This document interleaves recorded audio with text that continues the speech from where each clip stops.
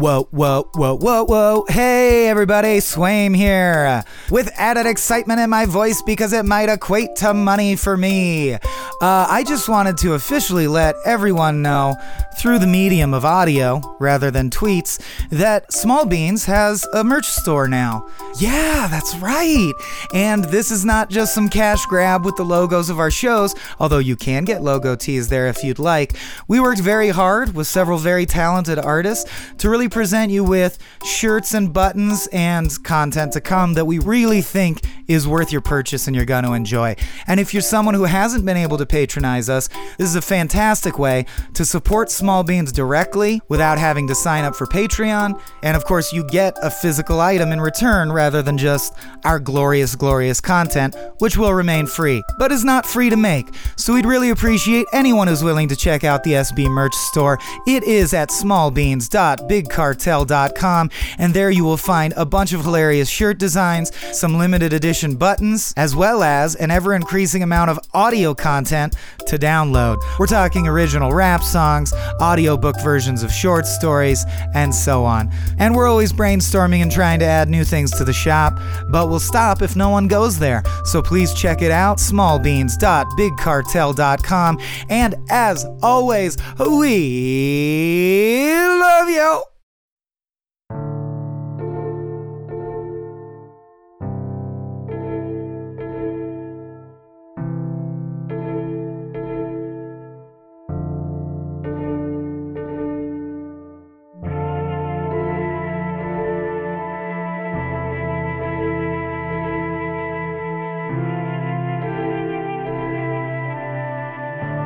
Hello, and welcome back to Tales from the Pit. I'm your host, Michael Swaim, and this is your content trigger warning. This episode, I'm joined by my longtime friend Katie Willard to discuss the fact that neither of us is quite where we'd like to be in our careers in Hollywood, and the unique grief process that comes along with realizing that there is no guarantee your childhood dreams will ever come true. If that hurts your heart too much, you might want to save this episode. But if that resonates with you, or you'd like to hear more about the interesting journey that it is to try and break into the entertainment industry, by all means, please listen. However, before we get to the interview portion of the episode, I have another short story I'd like to share with you. This one is called And It Goes Like This. And much like the recent Darren Aronofsky film Mother! It makes a whole lot more sense if you know what it's a parable for going in. So I'm just going to go ahead and spoil it and let you know that this short story is essentially a parable for what I observe to be the state of art and creativity in Hollywood at present. It is a rather dark and cynical take on the Hollywood system that I wrote during probably the first time I realized in a very real, visceral way that my vision, my childhood vision of the exact dream life I had laid out wasn't going to materialize in exactly the way that I had thought it would. And in this case, I'm referring specifically to my entertainment goals, my dreams of being a filmmaker, and so on. So instead, I got depressed and I went home and I wrote a fable, and here it is, and I hope you like it. If you're not interested in the short story, which is particularly long this time, I'm sure someone in the comments will give you the time code you need to skip right to the interview, so look there.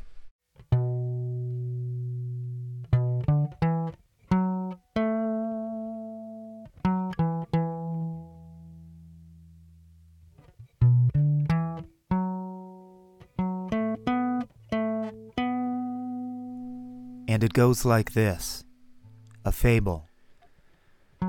The next time you're at the beach, stand at the very edge of the water, where the waves bite at your ankles and dig little holes in the sand beneath each of your toes, and gaze out across the great gray plain of the ocean. Stare at the horizon, squint, strain your eyes as hard as you can, but still you won't see it. You may think you have seen it, but you will soon realize with disappointment that what you have seen is simply a boat in the distance, a drift of seaweed, or the workings of an overeager mind. This thing that you will not see is an island, tucked just behind the curve of the world, far off of any coastline. The island is surrounded on all sides by a deep, startlingly blue skein of water, and its golden sands and yellow palms make it look from the sky, although an airplane has never flown overhead, like a brass button in a great felt navy coat. The island is not overlarge, but it is large enough to show up on a map of the region, although it has never been on any map. The sands slope steeply out of the water at the edges and form a series of broad beaches, some white, some gold, that undulate softly against the sea, like the lines of a natural calligraphy. Further back, small scrubby stands of stubborn beach grass and occasional shoots of yellowed bamboo stud the beach. Here and there, bits of driftwood have been set or washed into cryptic ideograms. A few steps further in, and you are confronted with the first emissaries of the jungle, the oldest and tallest palm trees, their rough trunks having grown outward from the heart of the island. They jab at low angles toward the water and leave their bushy animal heads floating a few feet above the hot sand. Tracing their trunks back toward the center of the isle, one finds a wall of palms, ferns, mosses, and elephant ears, all jostling for sunlight. If you could see the sunlight on the island, you would not blame them. The sunlight on the island is clear and pristine, raining down from an eternally cloudless, cornflower sky. It pours in buckets, drenching the island with milk at dawn, butterscotch at midday, and thick amber caramel in the late afternoon. The sun scuttles like a sea urchin overhead, radiating spines of hazy fire to bathe the sands below. It tears at the edges of itself, like a hole cut with dull scissors in the sheet of the sky, a hole through which falls yard after yard of gossamer light, fabric pulled through glorious fabric from a golden bolt hidden just behind the heavens. There are people on the island. Not too many, by any count, for there is still plenty of room on the island to explore and cultivate, but there are enough people to form tribes, enough so that no one is ever lonely for long. From the high peak of the towering mountain in the center of the island, one can spot bare patches all across the jungle, where people have scratched out clearings for towns, roads, city halls. At night, the flickering light of a fire radiates from each town as if it were a miniature volcano, spewing still burning ash upward on dark, sweet-smelling billows of smoke. This is the smell of the tribe cooking dinner, of course, a great communal feast of swordfish or marlin or, very occasionally, pig. Everyone on the island is a fisherman. Though there are many different tribes and many types of people on the island, short, tall, fat, slender, some with skin like cocoa, some like copper, some with round eyes and some with almond eyes. And though the different tribes differ in many customs, the clothes they wear, the gods they worship, the way they treat their elderly and children, whom they let marry whom and why and for how long, one of the two things that everyone on the island has in common is that they fish. Young and old, there's simply no way to survive on the island without fishing. The occasional warthog or rabbit captured in the jungle is far from sufficient, and so it is that every morning there are thousands of ships of all types crowding the shoreline, and all through the day there are fishers with their nets or hooks or wooden traps bobbing on the sea, catching fish after fish to haul back in for supper. Out on the ocean, waiting for their fish, the people of the island talk to each other, of course. A bulky woman with a shock of brown hair sailing in a pale canoe might drift towards the dark rowboat of a man all covered in black tattoos and shout to him, asking how his family and his tribe fare, and who is chief now, and has he heard anything about the panther that was prowling around last week. In this way, all the thousands of people living on the island get to know one another, and the tribes, though separate, are knowledgeable of each other's customs, and at least in this way they become united. The other thing that everyone on the island has in common is the festival. On a particular day, when the sun rides just so in the sky, all the people on the island know that the time has come for the great festival, and without a word said to the other tribes, each assembles on the biggest beach just as dusk comes on. Bathed in the purple light of a failing day, They draw all of their boats to the water's edge until every family on the island stands beside a boat, waiting for the first star of the night to signal the beginning of competition. The line of boats spans the entire length of the island's longest beach, like bunched beads on a necklace. The water laps at thousands of hulls, curved, squared, flat-bottomed, even log-hewn rafts and one-man kayaks carved from a single trunk. Beside each boat is a man or woman or family, all with necks craned upward, all straining to be the one to catch sight of the night's first star. Eventually, of course, the star appears, flares into life, twinkles above their heads, emblazoned like a silver stud on the deep leather night. To them, it's like a starter's pistol. As one, they all shout, hoot, and whoop, and the clamor shakes the entire island, rocketing outwards in all directions, even to the high peak of the towering mountain. The noise shakes birds from their trees, sending them clumsily into the air to wheel and squawk for a few moments before alighting on a branch once more, realizing that the terrible sound must only be the human creature's festival come again. As the birds draw their wings back around their heads to sleep, down below on the beach, the people of the island scramble to heave their ships into the water. Digging their heels into the sand, they lean back, pulling the bulk of the ship out into the glassy waves and wetting the bottoms of their pants, skirts, and robes. Some of the young ones lift their boats fully overhead in sheer exuberance and sprint into the surf. Some old ones stumble or slip, falling into shallow foam and letting out surprised yelps. Those next to them help them get their ships afloat after a chuckle or two, and within minutes, almost 1,000 ships are drifting outward from the beach, an unbroken line of boats sloughing off the shoreline like a layer of dead skin cells scrubbed clean. A few yards out into the water, and this line breaks up. The people speak quietly to one another, wishing them luck and bidding family members goodbye for the evening. They speak in hushed voices, voices smothered by the descending night and nervous joy of the festival. They drift away from one another, spreading onto the sea like balls on a pool table, each toward their own favored spot, each resolved to face the morning sun as champion of the island. The island is now deserted, save for the few sick and very old who can no longer bear to feel the rocking of the sea. These few lay awake, salivating, and remembering when they too competed. Though there can be only one winner each festival, every person on the island knows that they have as much chance of winning as anyone, for this is a lesson taught universally to the young people of the island. Everyone competes in the festival, and anyone may win, if only they try hard enough and are touched with a little divine luck or inspiration. When the boats settle in, some dropping anchor, some simply drifting, trusting the gentle winds that sweep around the island, the people begin preparing their traps. Some are superstitious, caressing carved rocks or found pieces of coral that have been worn smooth by human touch, or else donning pendants made of feathers or a bit of leather string. Nearly all of them have some sort of ritual that helps ensure a good catch, whether it be as simple as double and triple checking the joints and ropes on the trap, or as complex as muttering a secret prayer over the trap, or cutting their hands with a flint knife and smearing blood on the ancient wood. There's technique to the baiting as well, of course.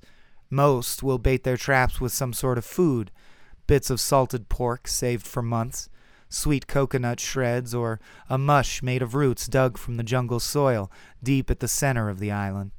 Some add personal trinkets, shiny things, or things they hope the susurrations may want to trade their shells for. Everyone adds a song, for it is common knowledge on the island that susurrations love music and songs, and that no fisher has ever caught a susurration without enticing it first with a song.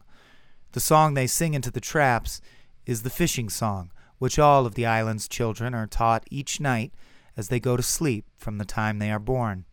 Because of this, all the people of the island know it by heart, and once they have completed all other preparations, attached the heavy ropes, cut them to the proper lengths, they wait until the stars have all come out, and the night is dark, for there is no moon on the night of the festival. and they sing.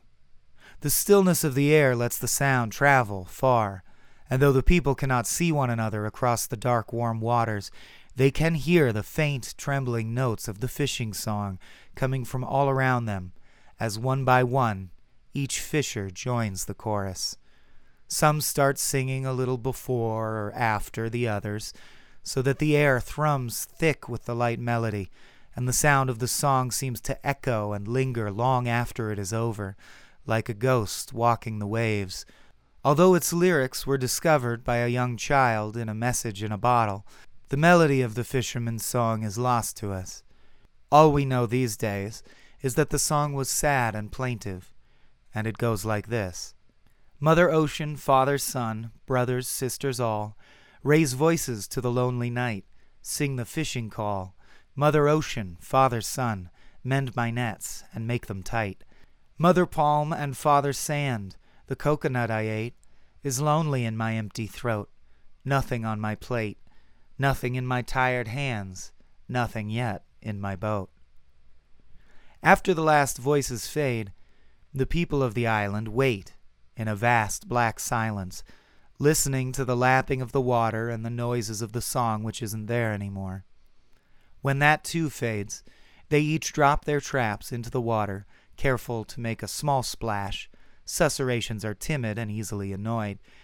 And arm over arm they let out the thick ropes, lowering the song and other bait to the depth they have chosen as ideal.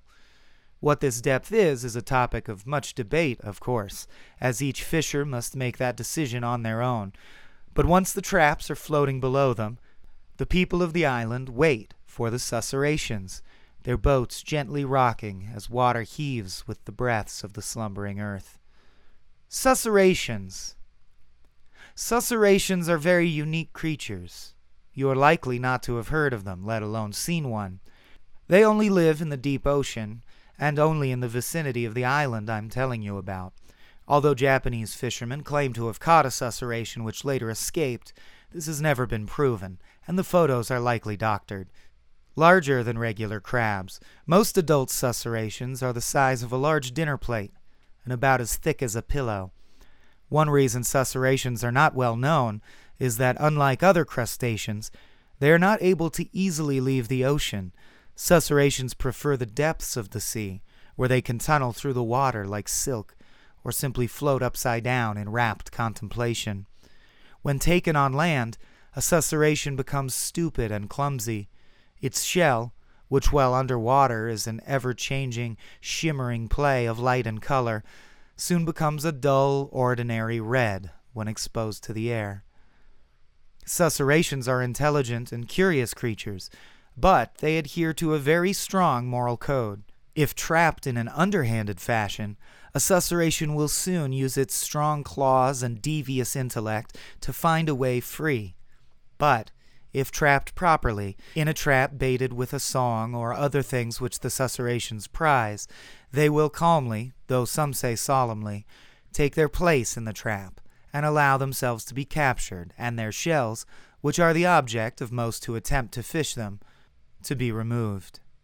It is this fact that allows all the people of the island to capture a susurration, as they have known for centuries the proper bait to use and the ways to make a trap comfortable and inviting to one. Usually, it is not long before a fisher who has lowered a trap feels a tug on the line, or hears the ringing of a bell to tell them that a susurration has chosen their trap as its final home.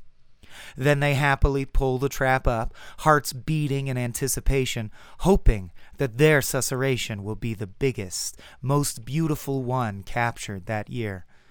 One look at the shimmering phosphorescent shell of their catch, and they are sure it is true. All the way back to the beach they grin secretively, convinced more than ever before that they can win the competition this year. But of course the shell begins to fade to a dull, uninspired red, and by the time they reach the shoreline again, most have begun to second-guess themselves. Before the canopy of stars has been drawn a quarter of the way across the sky, all the boats that left the island are back on the beach, hastily drawn in or tipped up against palm trees scattered across the sand.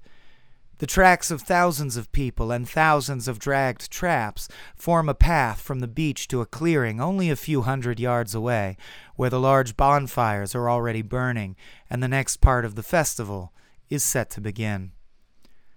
Dozens of long wooden tables have been set up, their tops slicked down with a varnish made from tree sap. It captures the light of the burning fires and seems to glow from within.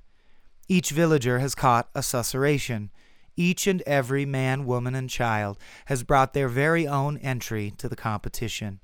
As the islanders dump their traps out onto tables, the creatures stumble around dumbly for a while, bumping into one another as if drunk, before they finally roll over onto their backs and become still. As one, then, the islanders begin to carve, separating the delicate shells from the still-breathing susurrations. Like fishing, this requires its own technique, and each tribe has a different manner of cutting and skinning, a different preference for type of knife, point of first incision, direction of cut. The creatures twitch instinctively when cut open, flinching away from the pain, just as you would. But most of their organs are removed simply enough by reaching a hand in, squeezing the heart, and pulling. All of the susurration's organs are attached primarily to the heart, so this is a very efficient way of deshelling them. The islanders have learned to feel for the small, hard heart and do so with intense focus. They work intently, never speaking other than to grunt in effort or concentration.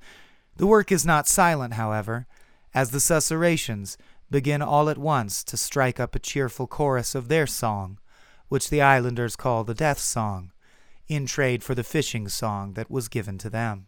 The susurration's death song is always the same, and it goes like this. Fisher, you who captives keep, brothers, sisters here, the song you sang stuck in my heart.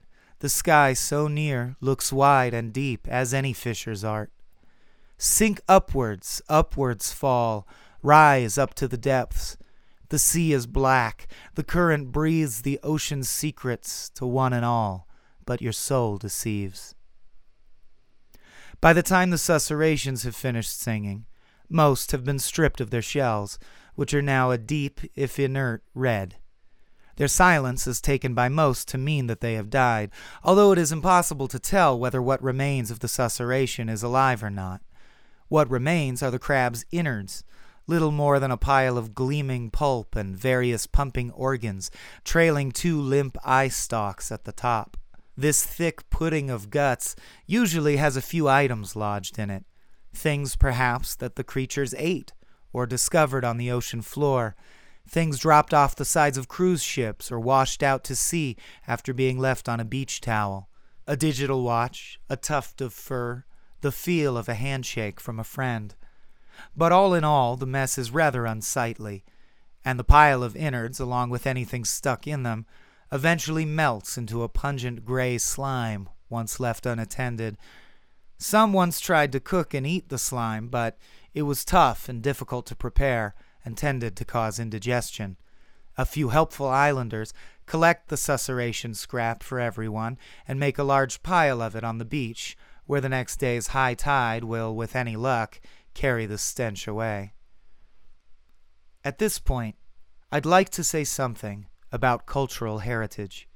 Although the capturing and deshelling of the susurrations may seem cruel or barbaric to more tender-hearted readers, I wish to remind you that you did not grow up on this island, nor in this culture, and that it is rather rude to judge those with whom you are altogether unfamiliar. Let me assure you, these islanders are little different from yourself, and should you have grown up in their company, with their beliefs, you would have a very different view toward the susurrations and the festival, I am sure. In fact, some of your cultural habits, I might point out, would seem rather bizarre and uncivilized to these people. And I think that in general, the world would be a much nicer place if we could refrain from judging one another by our own society's standards, and instead learn to put ourselves in the shoes of others and to think about what similarities there may be between us, rather than differences. In any case, once the remains of the susurrations have been piled on the beach, the islanders clean and polish the shells that they've collected, careful not to chip the delicate surface. until each shell shines like a burnished red shield under the uneven light of the bonfire. By the time they are finished, the darkest part of the night is past. Most are weary from the hours spent waiting for their traps, shelling the crabs, scraping and polishing shells. Nevertheless, all, even the youngest children competing, shake off sleep and fill their lungs with cold, bracing air. They will need vigor and the enervation of dawn and vision, and let the burning that each feels in their chests grow. Take them over bodily and carry them forward with a pure artistic passion that will help them to complete their final and most important task, painting and carving the delicate face of the susurration's shell. For the festival is, above all, an art competition. It is a battle to arrest, to awe, to stun and crush and seduce with the beauty of one's shell. Each islander has until sunup to reform and refashion their ceramic plate into anything they choose, to wrench their souls from their bodies and etch them whole upon the red canvas of the susurration. Each islander knows, each has been taught and believes to their core, that whosoever harbors a real vision and the clarity and ability to communicate with their own spirit, whosoever desires the most, will ultimately be voted the festival's winner. Art is a reflection of the soul, and the festival then, in a very real way, is a contest of souls. But the people are not foolish. Not like the festivals of decades past, when competitors spent hours crawling the jungle floor, snouts in the dirt, scraping hands and knees and cracking knuckles in search of roots, berries to mix into dyes, spying out well-formed rocks to use for their carvings, or scrabbling up rough tree trunks to scavenge feathers and bits of eggshell from a bird's nest for decoration, or whole eggs to make into glue.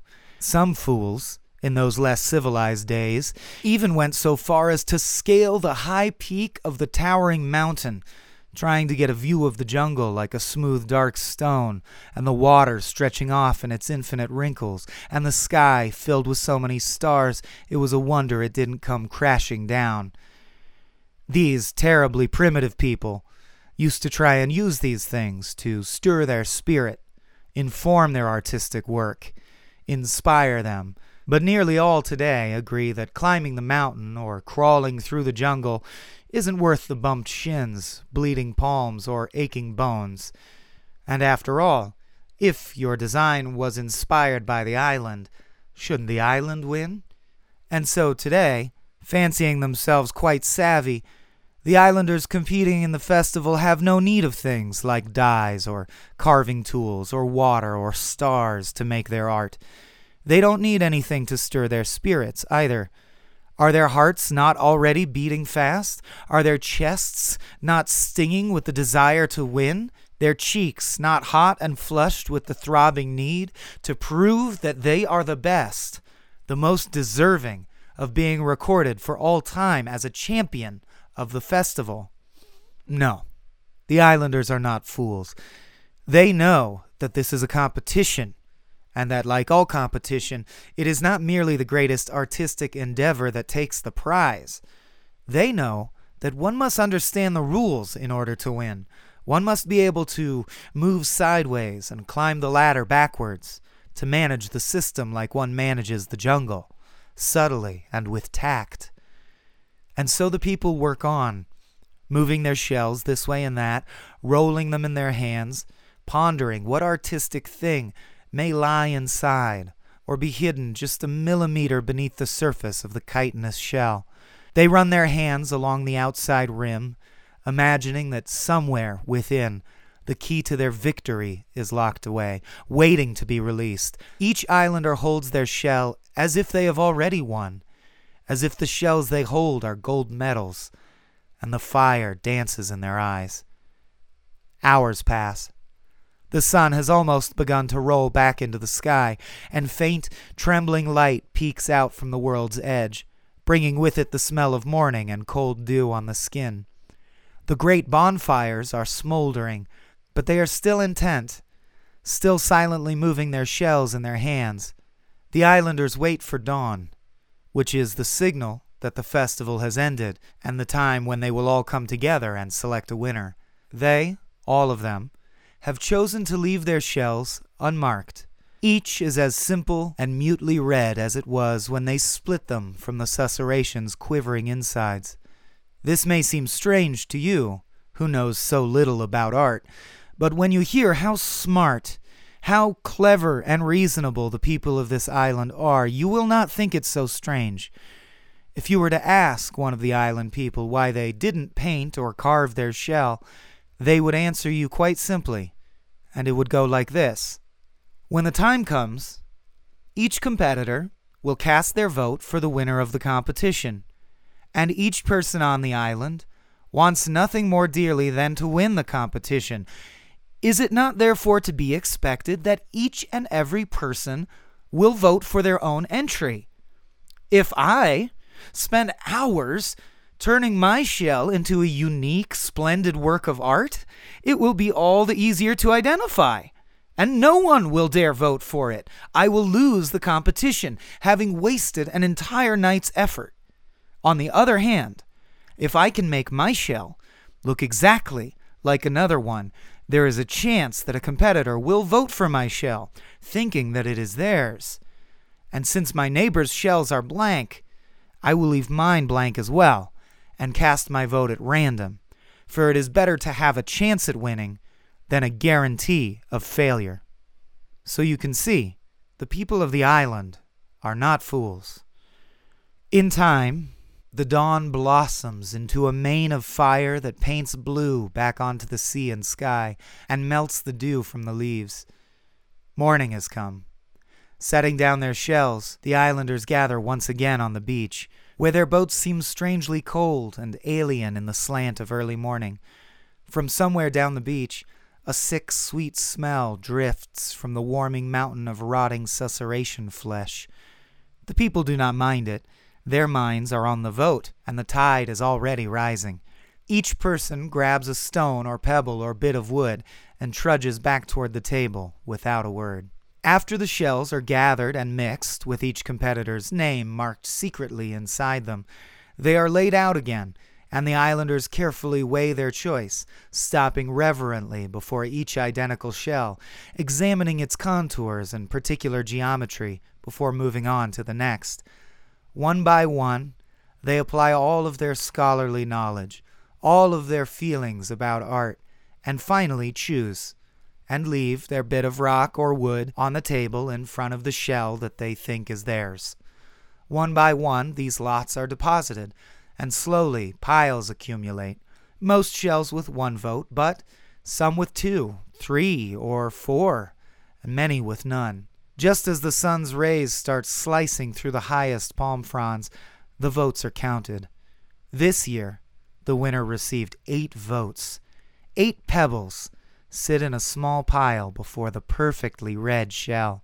For a moment, everyone is still. Each holds their breath, burning, willing that the name on the bottom of the shell be theirs, that they be the artist of this obvious masterpiece. The people gather around it, pushing and pulsing toward it magnetically, elbowing one another to get a better view. Some young ones duck between people's legs. Some mutter quietly, "It's mine, I know it's mine." The shell is flipped. The name is read. She is an older woman, bronzed and wrinkled, wearing a loose sarong around her salt-weary body. When they say her name, she yelps, then grins, then laughs properly, and weeps all at once. The people around her turn toward her, wondering if she could really be the one. She gasps again and again until someone from her tribe holds up her arm and shouts to the crowd, "It is her!" By now, the woman is vibrating with joy, snot running from her nose and tears from her eyes as if she were a baby again. The islanders around her lift her up on their shoulder or simply reach a hand out, just wanting to touch her. They lift her high so that everyone can see the great artist, champion of the festival, so that all may bask in the glow of her vision, of her spirit. There is a great cheer, of course, especially from those of her own tribe, who feel, at least partly, that they share in her honor. Others cheer and grin too, seeing her joy, which looks to them like the most supreme joy anyone has ever felt. They ignore the bitter taste that surges up in the back of their tongues and attribute the lightness in their stomachs to lack of food and sleep, reminding themselves that they tried their best and that the woman's shell really was quite extraordinary. They vow to try even harder next year. Only a few of them weep, and those who do are polite enough to leave the crowd and find a quiet place to compose themselves. The crowd moves as one now, as if prodded forward by the spears of the sun. They have a seeming momentum that is building once again, moving first to the tables to gather the shells, including the winners, and then tumbling downhill to the beach. Altogether, moving faster now, they throw the losing shells down onto the packed sand by the shore and stomp them into hundreds of jagged pieces. The shells bow under their feet slowly, growing big and pulsing red as hearts, and then splinter with a great cracking noise like the pop of a balloon. Everyone shouts. The winner, still held aloft, looks back rapturously at the millions of tiny fragments littering the beach as the crowd carries her toward the center of the island. Past the long tables once again, past the now dead bonfires, into the jungle, and towards the high peak of the towering mountain. The climb is hard, but the collective energy of the group drives them onward, as it always does, and by the time they have almost reached the cave at the top of the mountain, it is midday. The sun beats down on them, rays perpendicular to the earth, drawing out any sweat that was not already drawn out by the arduous ascent. Some of the small children or older people have stayed at the foot of the mountain. The crowd is quiet now, focused on the work of moving the winner forever up, toward the black hole ahead of them, the chamber that is the highest point in their world. They pass through the mouth of the cave and into its cool womb with a collective sigh, grateful to be on level ground. The first people inside stop, as every year, to wait for those behind them, to wait until the entire island, or most of them anyway, has assembled in the amphitheater of the cavern. While they wait, they peer reverently into the dark, trying to make out the forest of statues as their eyes adjust. These statues are metal, but the dust of the cave has dulled their luster somewhat, for they are also quite ancient. They aren't arranged, other than that they all face the mouth of the cave, as if to mirror the islanders waiting to enter. They are all a dull silver in color, and there are hundreds of them. Though the pitch darkness at the back of the cave hides most of them from sight, just those that stand close enough to the front to be viewed are impressive in their number. All kinds of people are represented. The statues are as varied and eclectic as the island people themselves. One would think that the people depicted in the statues had nothing in common, but the growing crowd at the mouth of the cave knows better. They have one thing in common, at least. These are the winners. These are the champions of the island. Each statue the perfect likeness of one of the island's many great artists and spiritual visionaries. At the base of each, the shell of the winner sits, covered with thick blankets of dust and cobweb. Oh, the crowd thinks, to be immortalized in this hall of wonders. This year's winner gazes at the statues in the dusky light, and she begins to weep again. She clutches her shell to her chest with both arms, like a little girl hugging a doll. Her eyes become glassy with tears of joy, and she bounces on top of her carrier's shoulders, wordlessly urging them forward faster. As one in their wonder and awe, the crowd swims through the cool of the cave towards the back, where the throne awaits. What they call a throne is not a chair, as you might think of one. The throne is a ring of stone columns, each the size of a man. They rise toward the invisible cave ceiling until they disappear into dusk. Each is worn smooth by thousands of years, millions of hands that have touched them, hoping for some feeling of the sacred and divine. The circle described by these stalagmites is 10 feet in diameter, and the floor of the cave there has become bowl-shaped from eons of use.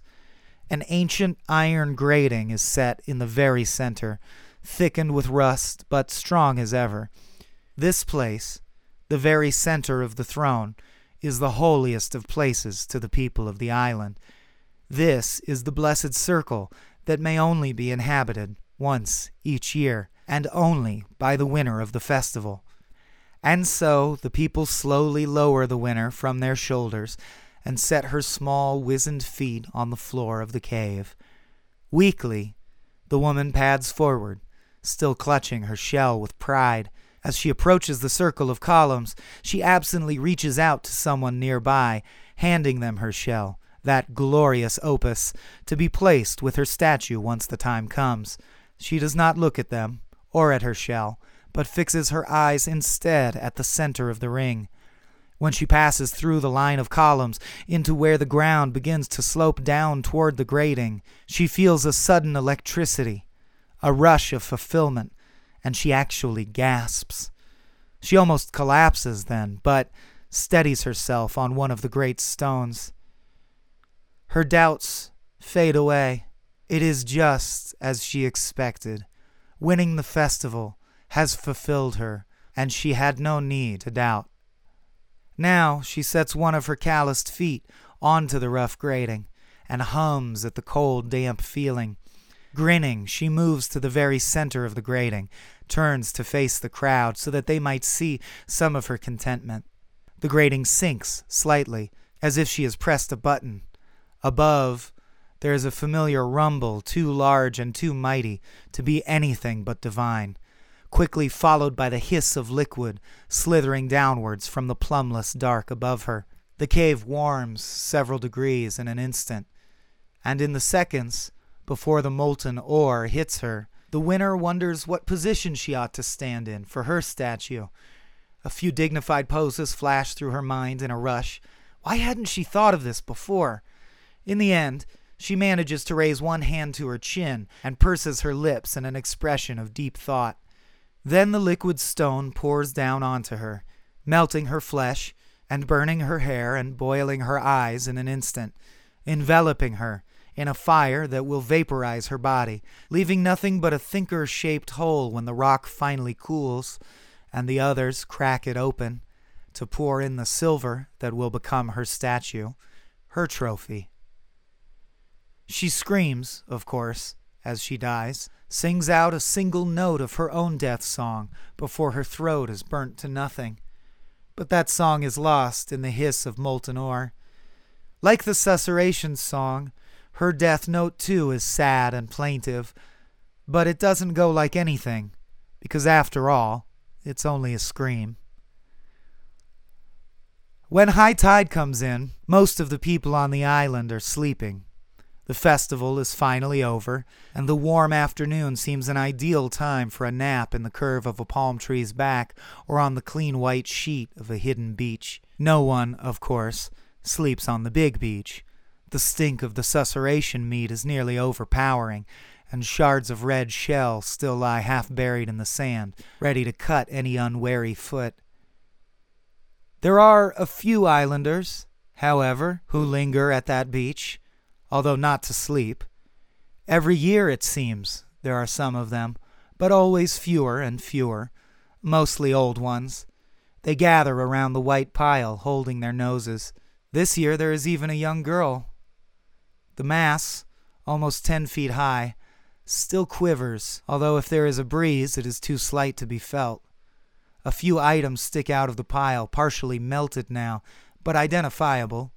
A bit of kite string, a child's doll, the taste of raspberries. The old folks seem to not know what to do with themselves as they watch the pile get washed back out to sea. The little girl, braver than the others, makes an exploratory poke with her finger, which comes away slimy. Keeping her nose pinched, she starts to gingerly dig through a few of the dead creature's remains, then stops, looking embarrassed. The old people don't try to stop her, though. They simply stare at the pile, transfixed by reasons they are not able to explain. Those ones, will stay with the pile, not knowing why, until it is entirely swallowed by the hungry waves. In an hour, the last of the pile is gone, and they wander back to their homes, never talking to one another, scarcely aware that the others even exist, choking on words they've lost the tune to. They arrive at their villages as if from a daze, just in time for supper and sleep. If they complain of a mysterious melancholy, their families assure them that they are simply overtired and need to take care of themselves better. After a dreamless night, they usually forget the gleaming pile, and perhaps they forget, too, how each gray body seemed to slide into the water a little too easily, seemed to flick or twitch or glimmer in just such a way as to make you think that there might be some life left in the susurrations after all.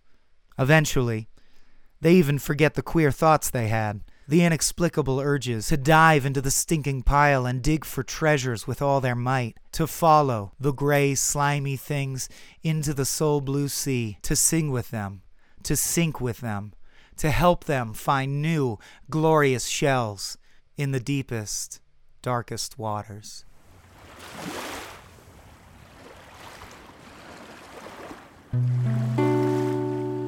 You're all legs, though. I'm all legs. You a leggy Exactly. man. Also, I even said like I could be this tall, but I still like that. Yeah. And I am like, so retentive about my posture. You have very excellent posture. Thank you. Let's start with that. Welcome to Tales from the Pit. Is it the weight of crushing grief that makes you sit so upright and perfect? Do you know what it is? It's seeing old people with hunched over and like not being able to walk. I'm so scared of that. That is honestly what makes me put my shoulders back, is because I know that happens so gradually. Yes. And then all of a sudden, literally, you're bent like a question mark and you can't, your spine is just like that. Oh, yeah. No offense thrown at those affected, but when you see like an elderly person who's like, you know how villains in movies always look up at the top of their eyes to be evil? Yeah. There's also elderly people who have to do that to look straight. Because they're literally the top half of their back is at a 90-degree angle. And I always come from, I have a strong denial problem. I always go, that person must have some special spine problem, but yeah, and I mean, that's just like... it's probably not true. No shade to people with spine problems. Right. Like, literally, if there's anything I can do in my power to prolong my spine health, I'm going to try and do it. That's why I do crossword puzzle every day. I do Sudoku all the time. Oh, nice. I don't know if they've done research, like data on that, because it's newer to America, but they say the profession, like writing, is the most likely to stave off dementia, so that's my real goal. Good to know. Katie Willard is here. Hi. Oh my gosh, it's so good to have you. It's so good to be here. Last time we had you was for 2 frame rates, and I'm not sure if either's come out yet. No, Divine Search of the Yaya Sisterhood did, but to no like tweet or anything, and I was like, wait, did this come out? And then I searched your thing and found it. We don't always promote. I'm sorry. I did on Twitter, and then I think you guys retweeted it. It did the same amount of traffic, so my word means nothing to the fans. Jamie Loftus we just had on. Oh, fantastic. She has debilitating spine problems. Oh, boy. That she's outgrown, but she did. I mean, I can't even her imagine. Her childhood stories are scoliosis and hilarious. Stuff, pre-growth spurts, all yeah, that exactly. is just like, it's pretty insane for a child to like, or a teen to bear. Definitely. Alongside being a teen. Oh, yeah. Which is also very difficult. So neither of us is where we want to be in our careers. And that's the topic today. Yay! No. The topic today is something that I think could end up being inside baseball, but I don't think really, because I think everyone understands having childhood dreams and ambitions and struggling to reach them, and reaching a point of adulthood. Well, I don't know if you do. Maybe that's my question. Right. Because I can think of some people who don't agree with me that it's necessary. But I feel like it's an inevitable part of growing up to realize that life doesn't owe you anything, and there's no guarantee that will happen, and no one gives a shit. Right. Do you know, I kind of believe the same thing, but not in a... It's not as crushing. It's more of a freedom. Okay. And I think, like, in terms of this being inside baseball, like, It's just anybody who wants to do a creative or off the beaten path has passions that are not banking or law, highly competitive. Right, you like, know, or things that have like a set up track. Oh, I want to work with the gorillas in the Amazon. Only a few people are going to get to do that. Or yeah. like just general point A to point B, like set out kind of timeline careers. Yeah. Which as you know, as of now, I feel like that's not as much of a thing anymore. Yes, and I know there's lots of people who I'm sure there are lots of people who weren't raised to feel that, oh, that's going to happen. Right. But I definitely was raised with the ethos you can be whatever you want when you grow up if you work hard enough. Yeah. And I think a lot of people in our generation were, and that's not true. Like, why did that become a trend to tell your kid that? Well, I think it's an overcorrect of our parents from their parents being like shitty and not supporting them in their dreams to be like, I'm going to support everything, which I still think needs to happen. But I think that there's like a dose of practicality that was never like added to that, Yeah. you know, which is that, you know, you need to be financially self-supporting. You need to like sometimes do work that is not necessarily what you want to do. And if it's in service of you being able to move forward with your passions, then that's great, right? Like, I don't think that part of it was added. So now you have a bunch of people who are like, okay, like I'm following my dreams, but like what else? Because it's not linear, Yeah. you know? And then you feel kind of like, what the fuck do I do? Yeah, and not even just practically.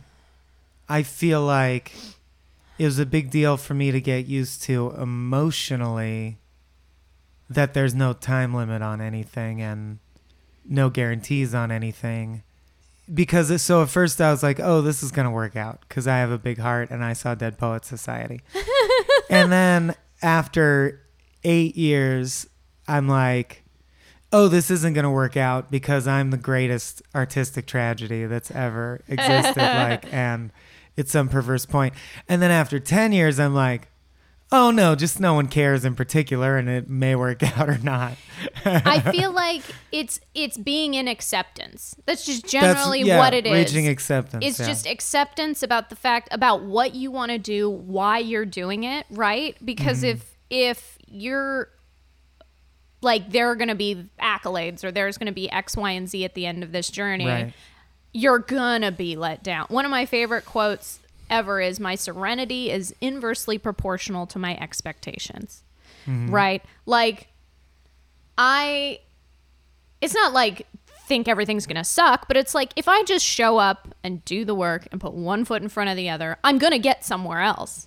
Yeah. Do you know what I mean? Like, I don't necessarily know where that is, but if I'm not And it happy might be currently, adjacent to here instead of Yes. like a step upward. Yeah. and that's the thing, is like a lot of, at least for me career wise, whereas like I don't know what is going on for my career, but I'm okay. I've reached a peace with it that I've never had before. But like, How recently did that happen? like 2 years ago Oh, good job. when I started It's a good producing, streak. Yeah. well, because it wasn't what I Because wanted you can to make do. ends meet no matter what. It's a weird convergence of things Okay. for me. And a big part of it was removing the box from myself of like, I'm an actor. If Right. anything I did that wasn't acting made me feel bad then, right? Because I was like, I'm not actively working towards this thing I want to do. Yeah. And once I just went, I'm an intelligent, nice individual who has an array of skills. Yeah. I'm going to say yes to things that sound and feel good, whether or not they fit in that box. And not feel bad about it. Yeah, because that's the trick. I know a lot of our director friends who feel like it's a failure to like produce, especially if they went to a school that cost $80,000. Yeah, and that's Right. the thing, is like there's so much more weight to it than that. But for me, you know, I have normal college debt, I guess. but like, The emotional thing seems more important than the money, not to downplay the pressure of having a bunch of student loans, but to me it was a big fucking deal to realize that hard work doesn't equate to success automatically. right. Or even it depends on like your historical context. If you're a person who's held down by the system, it more likely than won't equate like to won't equa- or sorry, more likely won't than will yeah. equate to like a fair payout from the system, so to speak. And at least in America at this time, it seems to me, all the people who have made it have big legs up all usually. Yeah. And that doesn't mean give up, but it means be aware and know that things may come slowly or not at all. Because I became self-loathing over the idea that I must not be working hard enough because the promise was that like stuff would fall out of the slot machine. Yeah. And I was like, does that mean everyone else is working even harder? Or God loves them more or whatever? And neither of those things are right. true. And of course, there's people working harder, getting less out of the system. And there are people working less that are getting more out of the system. Yeah, Katie. What? I work hard. But do you know what I mean? Of like, it's cultivated this culture of burn yourself out. Yep. And that is not good. I like, even if you do make some steps forward in that period, it's like then you reach this new plateau, this new interesting place that you're at in your career, and you're fucking exhausted. And you're not happy, and you might be ill because that happens a lot too. Like you've done some irreparable damage. Well, it's always more complex than you thought. I think enough movies and songs have taught us this, but when you feel it for yourself, it's true. Like, of course, I know there's many writers who are like, but you were a big wheel at the cracker factory, meaning you worked at Cracked. Isn't that satisfying? I was like, no, it's not even close. Right, because like, we're to always what I thought set out to do. But then to me, like there was a party I went to, Joss Whedon was incidentally at, and no one approached him, and then the hosts who knew him, who like invited him, were like, yeah, Joss is really depressed. No one approached him. He's a very lonely man, and he hates what he has to do at Marvel, and like writing Avengers really scooped his soul out. And I was like, writing Avengers? That's what fucking everyone wants. Is he not happy? But and they're like, no, he wants to write even more clever movies he thought of. And I'm like, that makes sense. I just thought based on the sheer success scale, he had to be happy. All the problems, because he achieved the things. all of the problems that we have currently will be amplified when we get to the place we think we want to be. The same or worse. Yeah. Yeah. There's just, they don't go away. And like, that's been part of my thing is just staying present with my feelings and trying working on those like anxieties and things on this smaller scale, which is still far bigger than my scale was 5 years ago. Okay. So that hopefully every time I like level up a little bit, that I'm not completely overwhelmed, because that's part of it too, is like as you move forward, you have more responsibility, you have more, it's just your life gets bigger, and it's especially if you end up like creating other humans. Yeah. Which I'm like getting close to, can't imagine. Yeah. So what do you do that works for you? Because you said in the last 2 years, it's become a lot easier. And so like, what are your techniques? What are you into? Meditation, cognitive behavioral therapy? I pray a lot. Okay. I talk on a group level about what I'm feeling with other Group like-minded therapy? people. Yeah, me too. A variation, a 12-step variation. Sure. It's about like a square dancing thing. 12 steps. Oh my God. And yeah, just kind of keeping my expectations low and just saying yes to the things that sound interesting, because you don't know where anything's going to lead.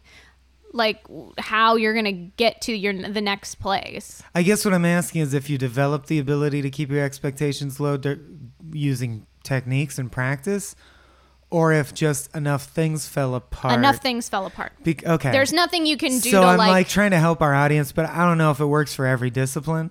But in our discipline, and this is true for me too, like a big opportunity will come along and Jen will say, what's new? And I'll say, you know, this movie with Paramount might happen. It looks good. And she's like, our lives are different now. Everything's different. And I'm like, I don't know about that. Let's just wait. Yeah. And then 2 weeks later, I'm like, that thing didn't happen. And she's like, that's devastating. And I'm like, you'd think so, but I don't care anymore. Do you know what's so funny? Same thing happens with my boyfriend Mike. Is I had started auditioning again for commercials. Mm-hmm.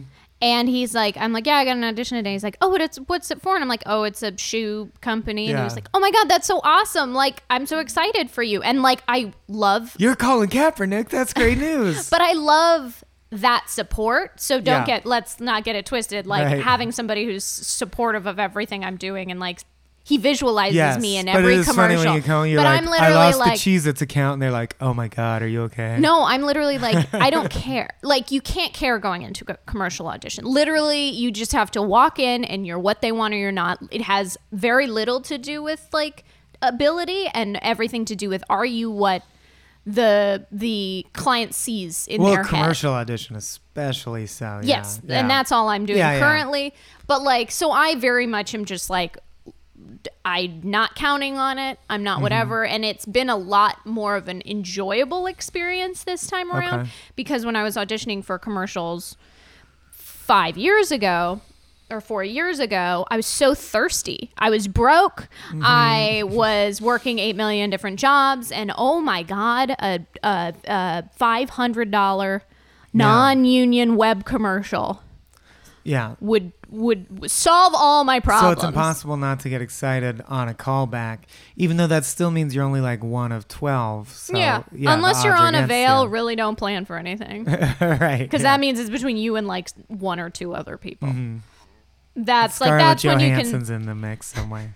Well, that's when you gotta like look at your calendar and be like, okay, these are the shoot dates. Let's make sure I'm free just in case. Sure. That's like as far ahead in planning as you would get.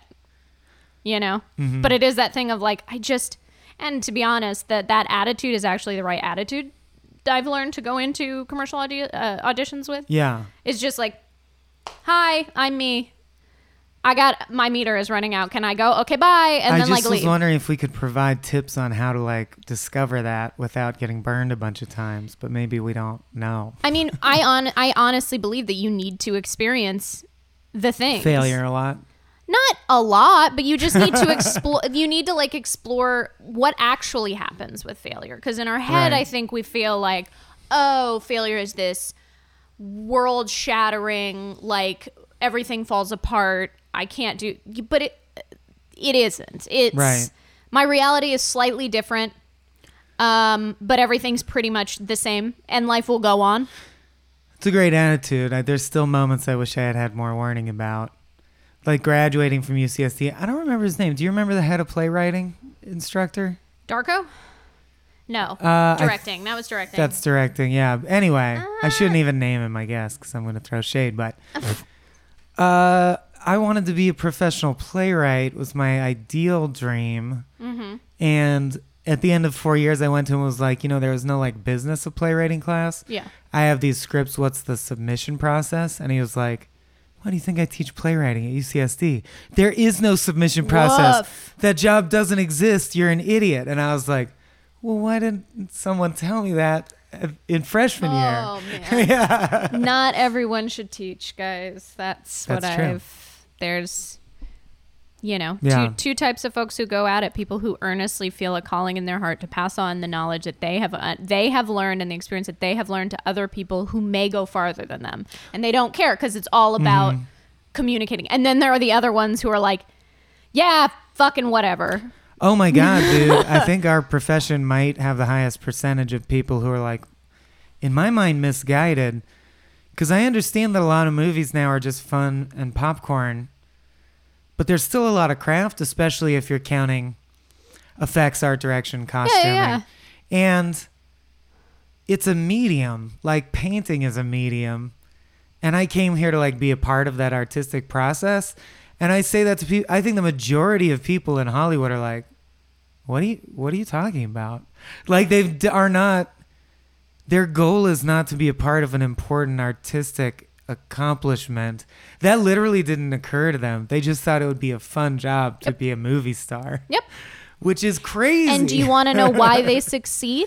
Is because they don't give a shit. They don't all. But that's part of it is like if you have that kind of like walking into a commercial audition or walking into a meeting or pitching or whatever. Like this is fun. So much of it is just like, hey, like this is I know what I'm bringing to the table. Yeah. Like, here's my idea.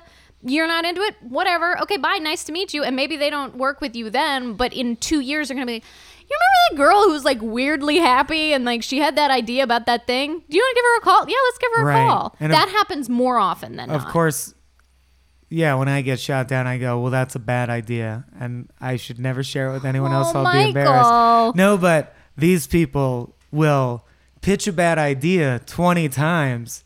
Like the guy who will ask every woman out at a mall and one says yes and he's like, I'm a stud. And you're like, no, that chick just wanted to get laid and doesn't care. Yeah. Like they'll pitch a bad idea 50 times to get it made and they'll be like, how does this shit get made?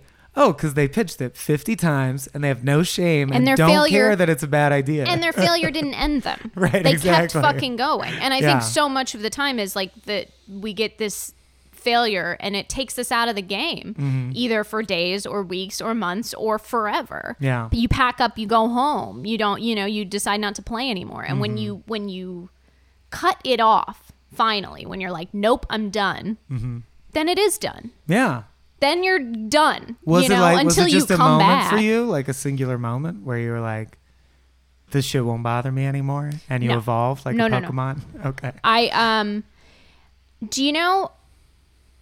So a lot of people have like a issue with taking a creative job that is not in the field that they are in, right? Like it's a waste of time. Yep. It's whatever. Their energies could be spent elsewhere.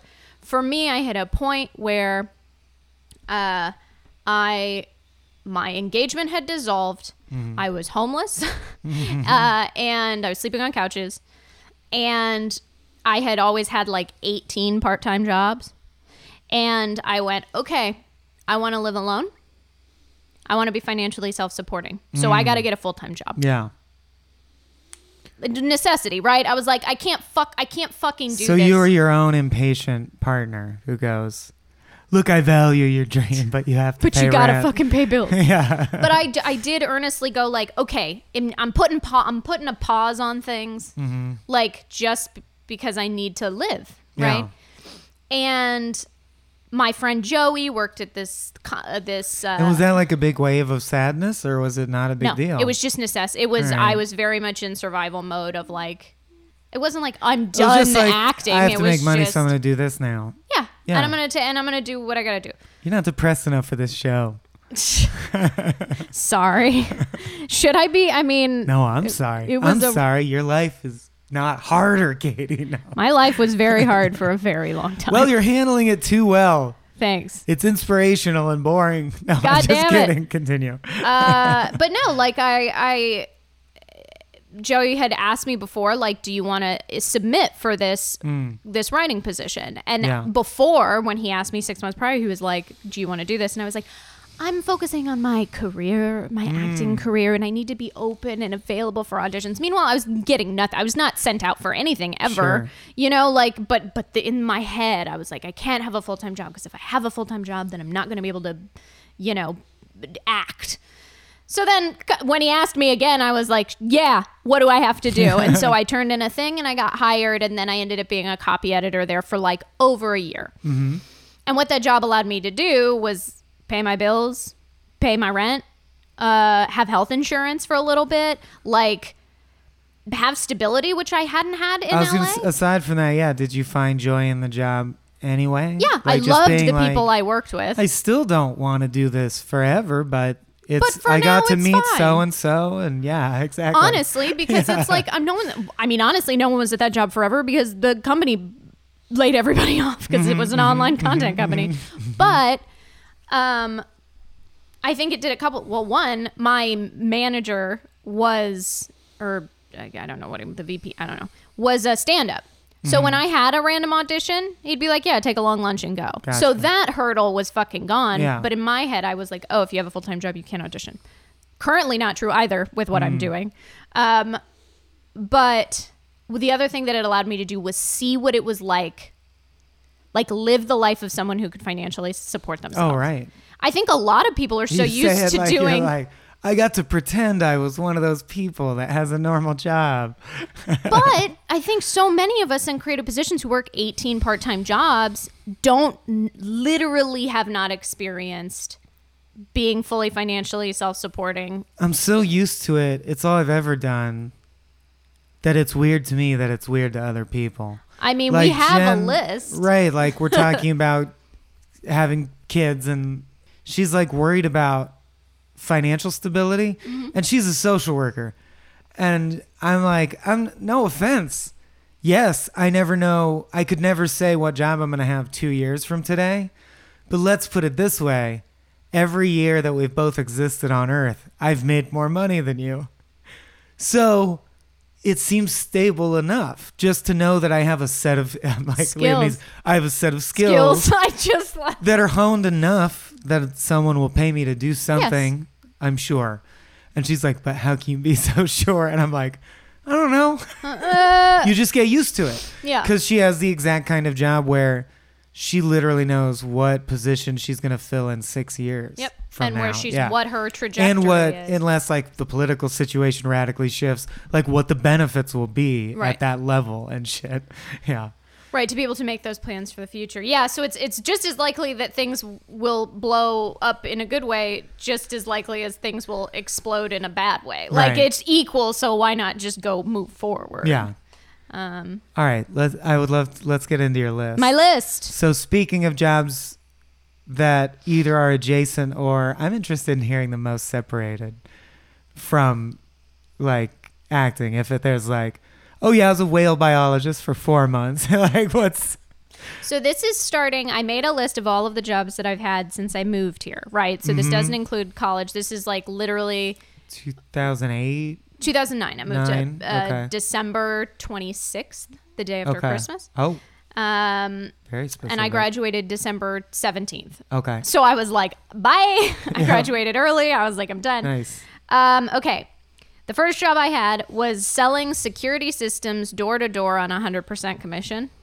So it's one of those jobs where like they don't pay you hourly. You only make money if you sell. But how do they make money if it's 100%? Like, Oh, not you. I thought you meant you get to keep the full price that the customer no, pays. it's like my only payment is commission. Sounded awesome. I was like, so they gave you free things that you sell and keep all the money? No, it was not that. It was me wandering around Gotcha. Downey in the rain, getting doors slammed in my face. Would you rather rain or 110 degrees?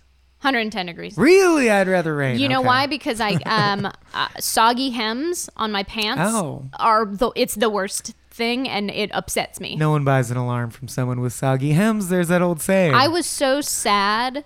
Like a person had slammed a door in my face, and I was sitting on the corner, and it was raining, and the manager, they would drive up and down the streets to make sure that like we hadn't gotten murdered. Yeah. And That's it was in nice the of them. evening, by It's a the good way. policy.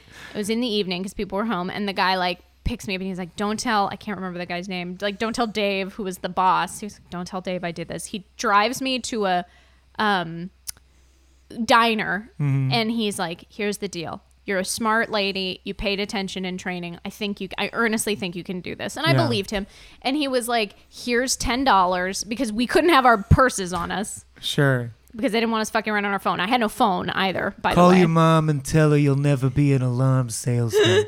He's like, get a piece of pie, get a cup of coffee, Oh. take a moment, dry off, regroup, and meet me at at this corner, and we'll go together. And then I quit the next day. Okay. I got laryngitis, and like the female manager was like, she pulls up the car, and I'm like, I can't talk, and she was like, get in, and she was like exasperated with me because I lost my voice. Uh-huh. She dropped me off at a Jack in the Box. 3 hours later, she picked me up because she had my purse. Oh. And then I drove back and to home because I was working with my roommate at Why'd the time. she want to make sure that you spent 3 hours at the Jack in a Box? Well, I'm because she had to confused. keep driving up and down the street Oh, for she just didn't have everybody. time to take you home. I see. Yeah, because it was in Downey or wherever. Did you get some El Monte. 99-cent monster tacos up in there? I didn't have my wallet. I didn't have my God damn it. purse. It was very kooky. Because I could nurse a couple tacos for 3 hours, I think, at Jack in a Box easily. Yeah, I just was sitting staring at the wall because I had nothing. Oh, no. And then the next day I called in and was like, actually my roommate and I both worked to the job. Mm-hmm. And so we drove together, and on the way home I was like, I'm quitting tomorrow. And she was like, no, you can't leave me And the here. manager was like, you are a smart woman. You did pay attention. Quitting is a good I idea. called and was just like, I can't. And they're like, but Yeah. you're one of the best. And I was like, I don't, how? Like, I sold zero I have sold things. nothing. Like, yeah, but you didn't get robbed. That's better than usual. I did 7 days of training too for free. Yeah.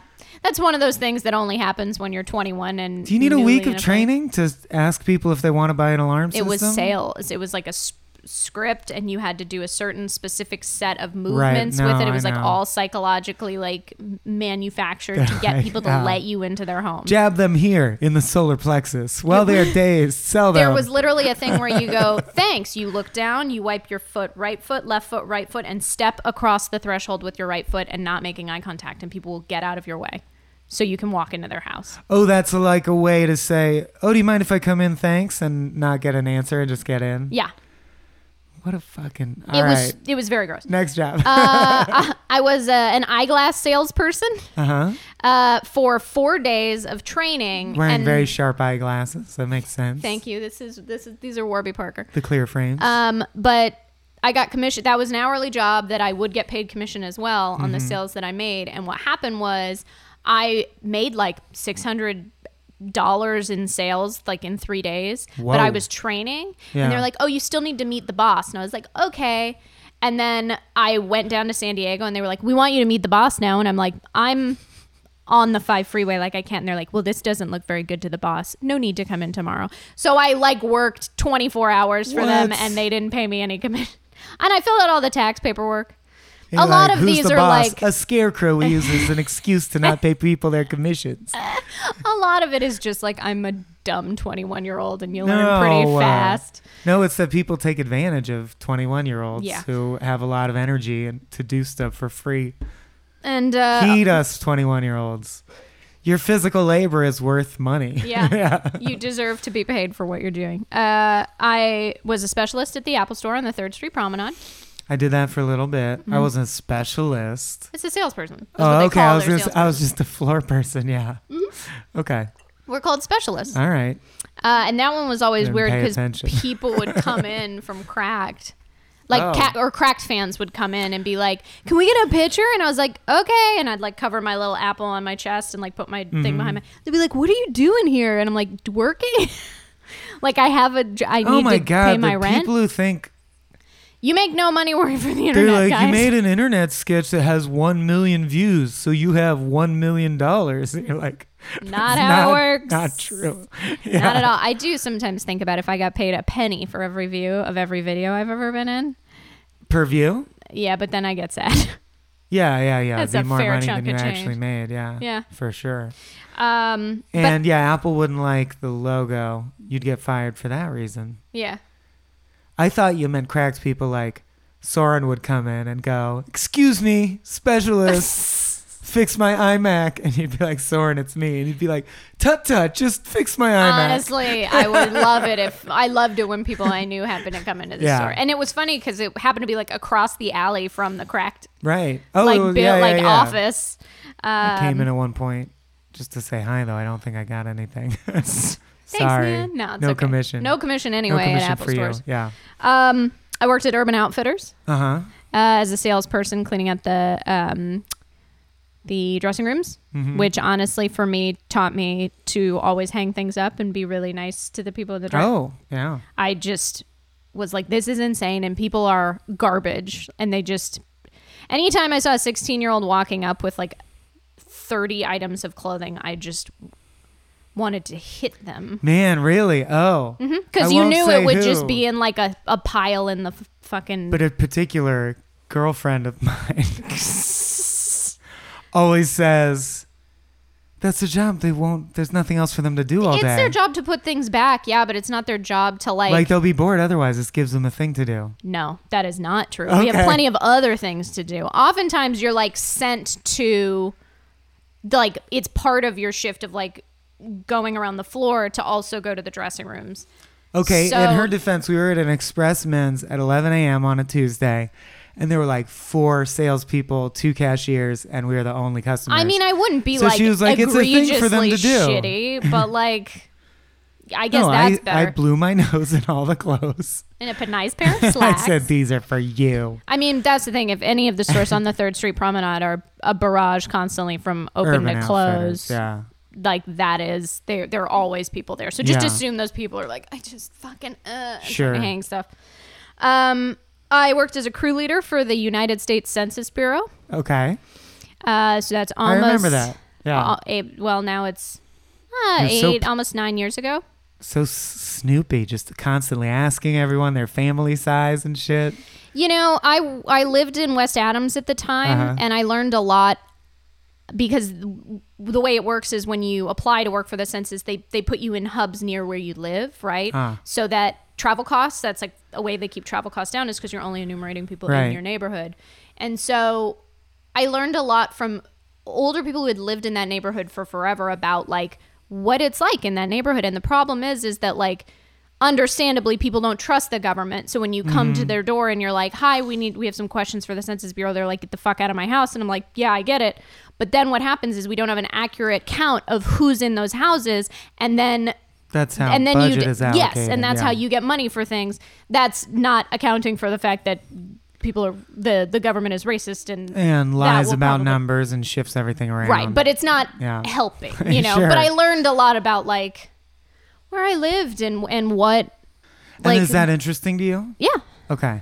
I loved living in West Adams. That's interesting to me that's interesting to you, because not to me. That's like someone was telling me about the history of my neighborhood. I'd be like, look, just how many other human beings did you produce in your time living in this room? It's all I really need, man.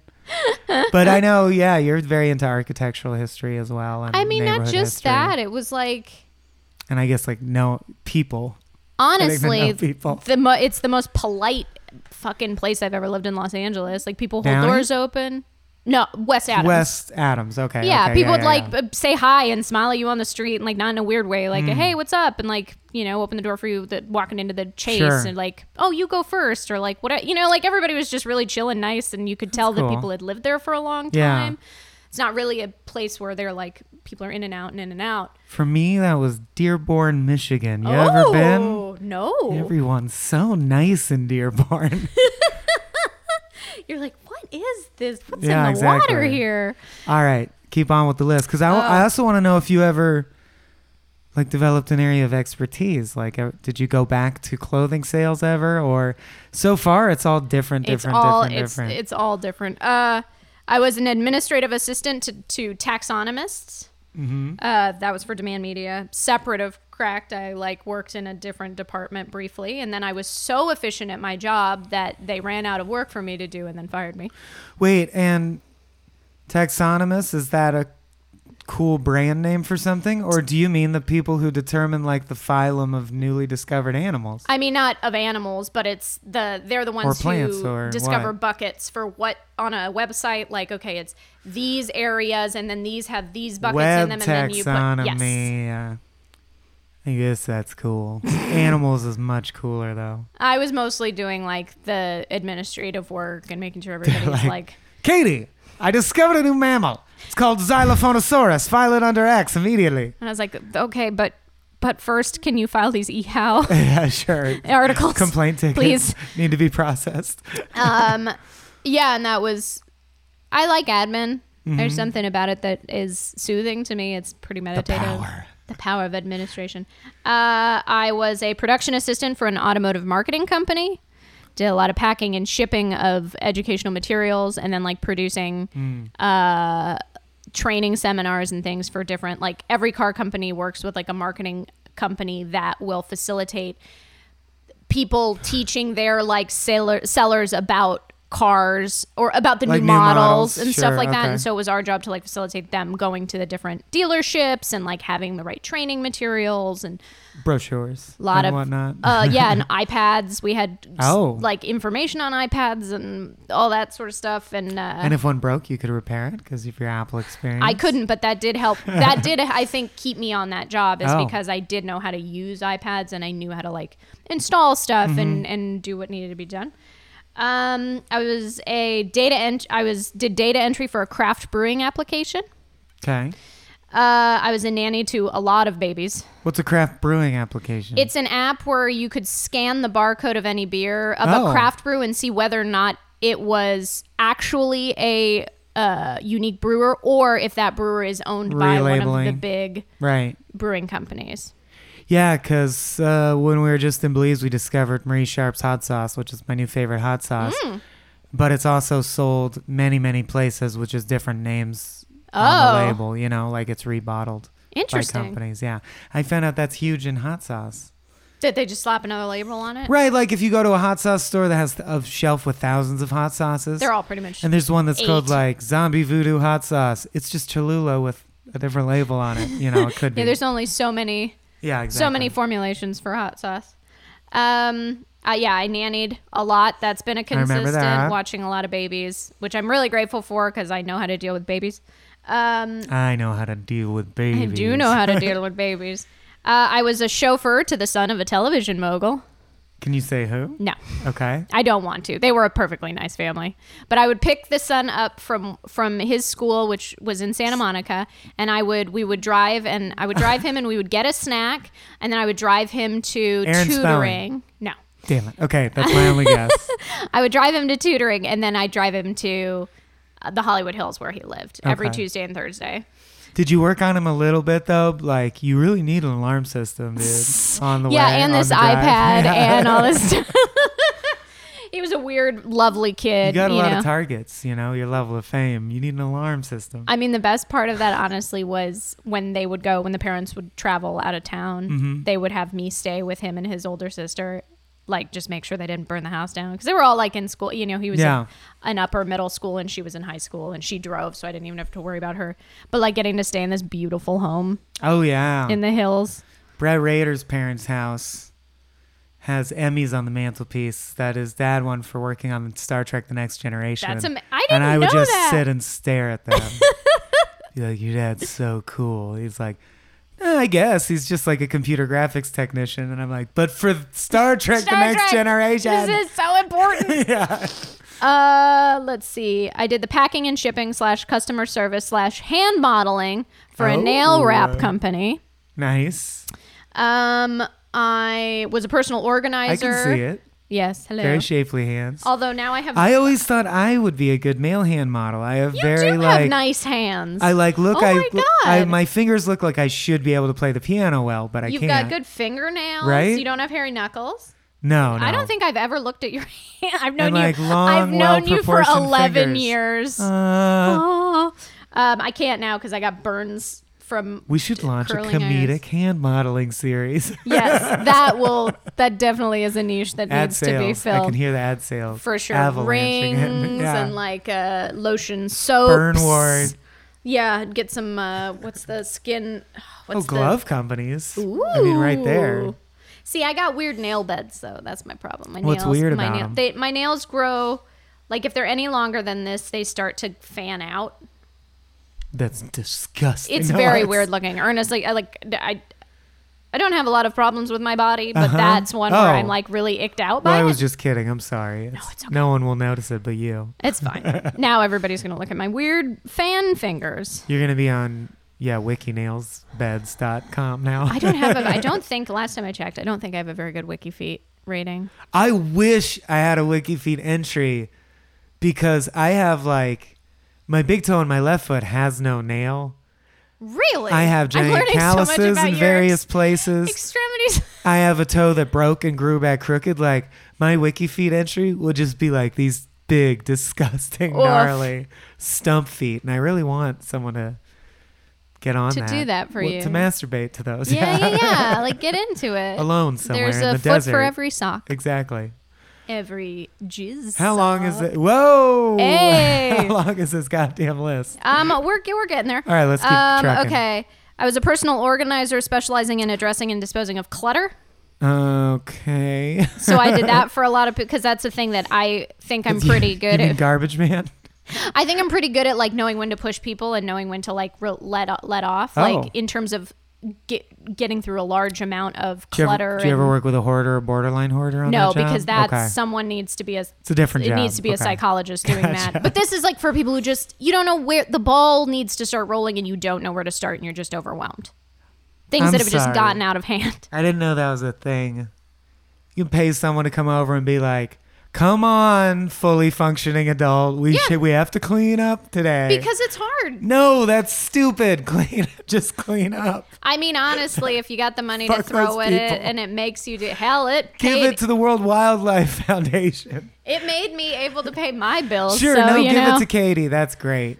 Well, I don't But do if it either of anymore. my parents found out that I hired someone to come over and help me clean up, they'd smack me. It's so much of it is like an anxiety thing. Right, sure. It's just like not knowing where to get started. And a lot of the times when I'd work with people, I'd do like a couple sessions and then they'd just start going and then they'd finish it their 'cause own. You just clean up. But sometimes you just need help over that hump, Man, that first hurdle. If I had that job, I'd come in and just look around with a superior air and go, live in it. Live in your filth. You're welcome. That's what I do for them. I mean, I'm sure that would be received very well and you would be paid Yes. handsomely. Same strategy for when I nanny babies. Yeah. Phil. Phil needs a diaper change. Live in it, Phil. Live in your filth. Oh, you haven't really lived until you've changed a blueberry diaper. I really want to have kids, but I've never changed any baby's diaper, and I am scared of it. Start doing it. Like when you're with I'm very people you sensitive know to who have smells. babies. I don't want to throw up on a baby. That's what I'm getting at. Well, yeah. Start small. Like your brother has a Make baby. them poop just a little bit. Your brother has a baby, right? Yep. So like Oh, just like yeah. be next to him while he does it, just to see kind of how things go, and like if the smell gets too much, you can go away and Yeah. then whatever. But I would just suggest to anybody, if you want to have kids, just like learn how to do that before, because like I could not imagine pushing a baby out of my vagina and then like and then like being like I have to change a diaper and never having done it before, like really Studied. done it. Yeah. Like practically actually Oof. done it on a moving baby who has just shit. How scary it must. And I know people deal with it all the time. Who've had, like, if you get pregnant early and your parents are dicks about it and you Yeah. don't have training. It's horrifying. And it comes out and they're like, you can go home now. What do? Feed it, keep it alive. Oh God. Yeah. Yeah. It's a miracle That's that crazy. not more babies are dead. Like that happened to my grandma. My uncle had colic. She was 18. And he's like, I don't know Yeah, the word 18. colic or and what she's that like, means. I don't know what's happening. My baby can't keep like food down. Yeah. But she was all by herself because my great grandma was like, I already raised my children. Good, great. And my grandma Suzanne was like, oh fuck, I don't know. Yeah. So I mean, What'd they do? I mean, He survived, I Yeah. take it. Good. but like, He just like There's some lived through colic Yeah. until it went away. and there's some dynamics at play now Yeah, in that yeah. relationship that are probably a result of that early stuff. Yeah. It has ripple effects. Do you want some waffles, honey? I don't know, Mom. Did I want colic?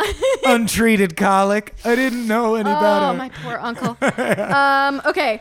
I was a telemarketer for a nonprofit call center. Fuck you. Nonprofit. That's more forgivable. Okay. Yeah, not for a thing, but for a nonprofit. And I remember that there was an older man who had talked about, we were all kind of sharing like our stories and when we were training. And the older guy was like, yeah, I used to write movies. And then I took a break and then I got cancer. And so all of the money that I had saved really went towards my treatment. And then, he's like, now I'm kind of back at square one. And I looked up his name and he was the guy who wrote All Dogs Go to Heaven, which was my favorite my childhood God. movie. And that made me really sad. Yeah. Yeah. I lived in a really crappy studio apartment in Pomona with like paper thin walls. So you had to negotiate with your neighbors if you were going to even like watch a movie loud. Right. And the neighbor and I were chatting, and she's like, "Oh yeah, I created and was showrunner of Erie, Indiana." And I'm like, "No, you should have. Not a mansion per se. It's just Erie, Like Indiana. a nice townhouse that you But I just paid graduated off. from college, and it's a crappy studio apartment. You should live somewhere nicer than this. Yeah, Yeah. That's, yeah. it's an extreme industry. People largely overestimate how much you make in this industry because they are rightly aware that if you get a quote-unquote big break, you can get paid $10 million for a year of work. And it's like, well, that's crazy. But If you never There's- work again. and there's so many people who just make a living. Like, I think people don't think that there's like average working poor to lower middle class people in this industry, but it's the majority of people. That was me, but I think the minority are people who get a big break. I think I finally went above the poverty line 2 years ago. Hooray! I made about 12 to 13 grand for the first a year for the first 3, maybe 4 years I lived here, and then it started like inching up. But Cracked was an object lesson in both, because when I got hired for the first 4 years, I was criminally underpaid, like working 70-hour weeks and making 14 to 15 grand a year, and then by the end I was making low 6 figures, right, which felt like overpaid. And I was like, yeah, this is a weird industry where, and I felt like I was doing the same job. So it's just like the pay only has to do with how much money the machine you're tied to is making. Right. It's not like working at the docks where you steadily make more and more money because you earned it. Yeah. It's just a big spinning wheel spinning around. And hopefully the place that you're working for is solvent. And fair. Yeah.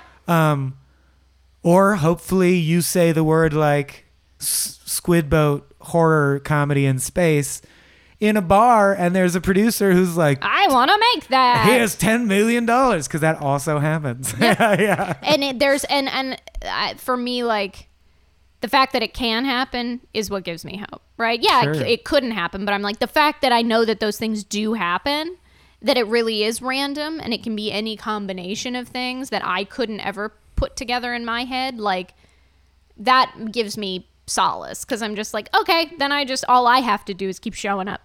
And adjacent stuff is still cool. Nothing in life is usually a waste of time. And I think if you're too focused on an overriding calling, if you're someone who has an overriding calling, you feel like anything else is a waste of time. Mm-hmm. So, like, in the strictest sense, I've only wasted time. Because I want to co-direct feature films that are released in theaters. And if I had predicted the path, I wouldn't have said sketches for a long time first.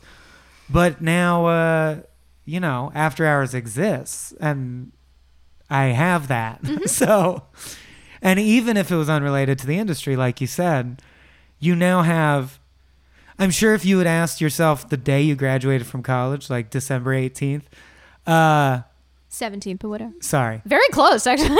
Do you want to now spend a bunch of time taking care of other people's babies? You'll have the valuable knowledge of how to care for children. You're like, that's stupid, though. That would be wasting my time. I'm doing this thing. Yep. But it's not true. Life is going to make you wander your path. And that's the thing, like, when I listen to interviews by, like, incredibly creative, successful people, most of them are like, yeah, I waited tables for, like, 18 years, and then I was auditioning, and I kind of did what and everybody seems to have this similar, like, this is just work like any other work, and I got to do what I got to do. And, yeah, there are the stories where people just, like, kind of stumble upon stuff, but you have to know that flip a coin 100 times, you're probably not going to be in that group. Yeah. Right. Don't, like, assume that. What scares me are the large group of people who made it, who are like Spielberg or Kubrick or Hitchcock. It seems to be a lot of male directors are just assholes. Yeah.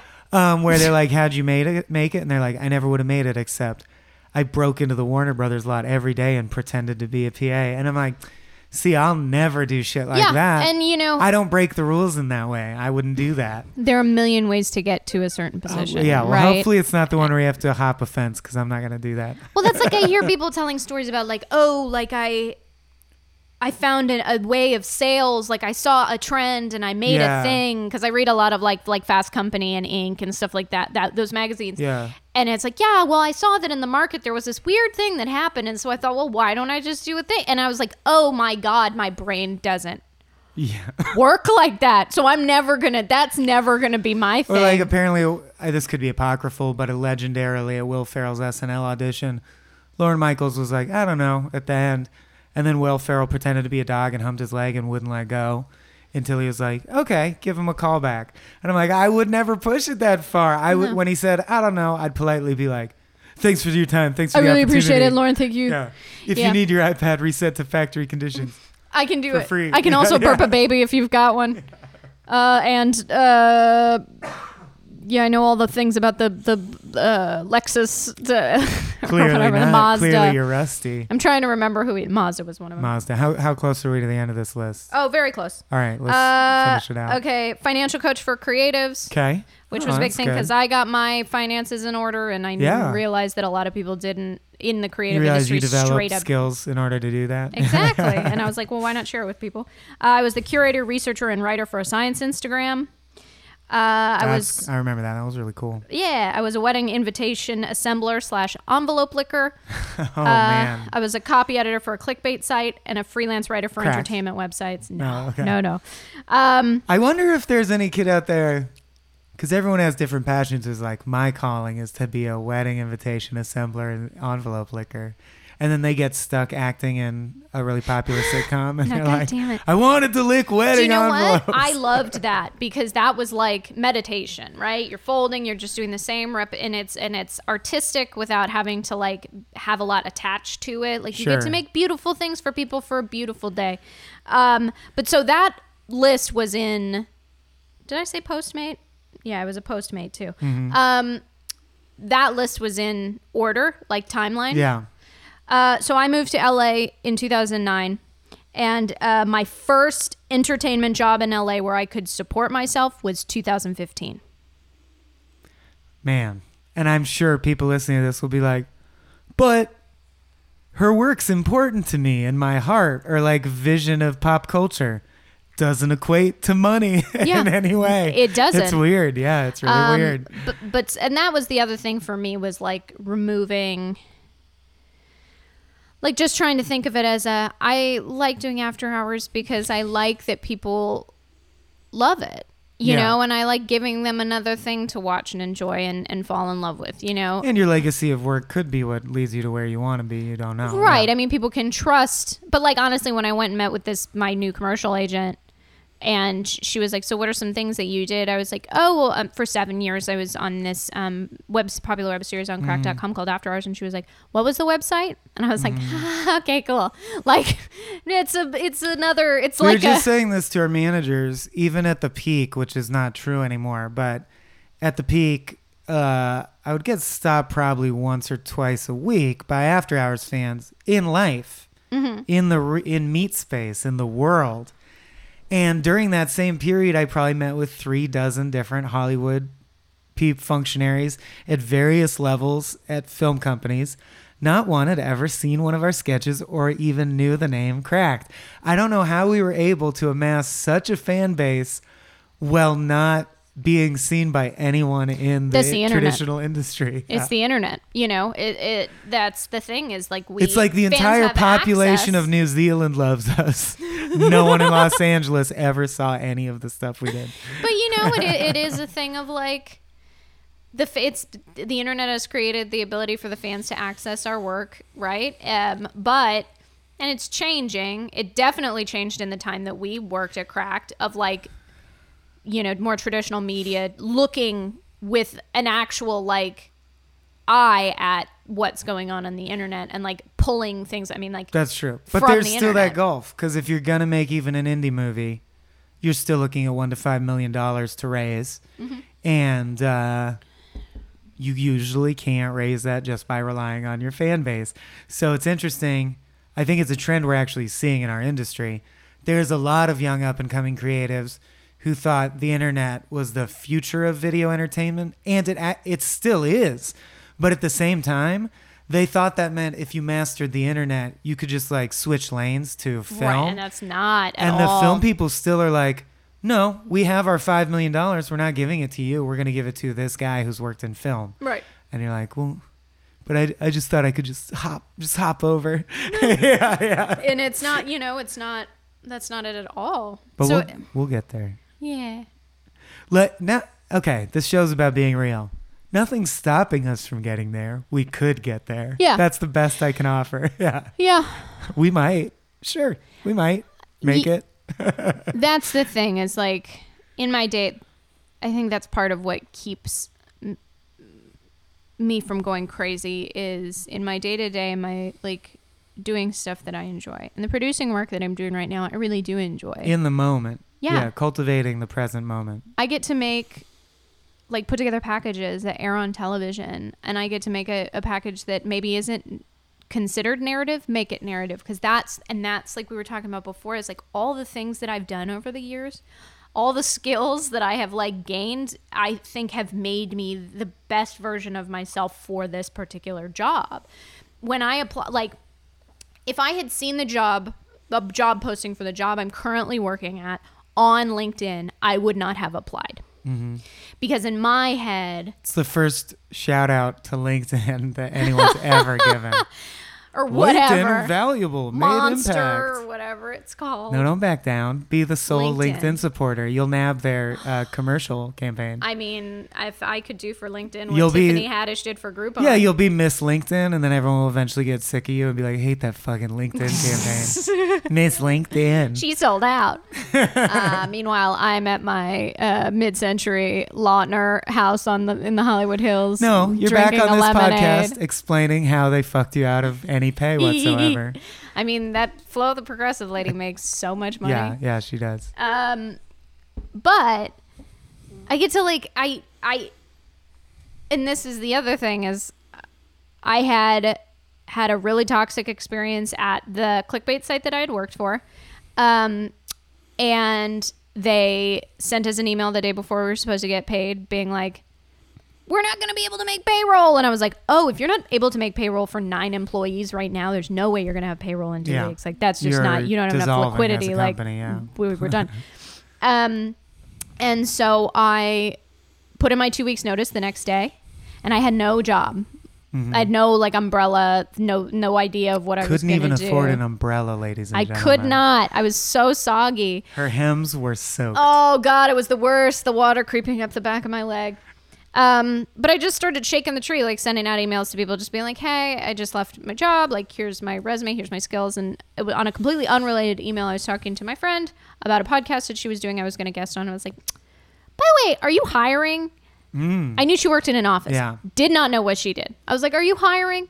And she goes, let me ask my boss. And she said, yeah. We need a new lion feeder. You're hired. We're looking for people for the upcoming award season. Send me your resume.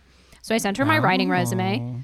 And then I know this story. This turned into a really good job. Yeah. Then her boss called me in for an interview. And I was like, what is the job? I asked her, I was like, what is the job? And she's like, it's a segment producer position. I was like, cool. And then I Googled segment producer. And honestly, there's no right answer because producing is a huge umbrella term that can mean a million different things. Production tells you what that means to them. Yeah. Essentially, yeah. And so I talked to a friend of mine who was a producer. And I was like, what is this? And he was like, chances are it's going to be something in this area. And I said, great. So I went into the interview and I was just like, okay, something in my resume made this person call me in, right? I didn't lie. I told the truth. Mm-hmm. And then I just went in and I was myself. And I think it's the same thing as like that auditioning thing, as I was just like, yeah, hi, this is what I've done. This is who I am. And they hired me. And then I've been there. This is going to be my 3rd award season producing.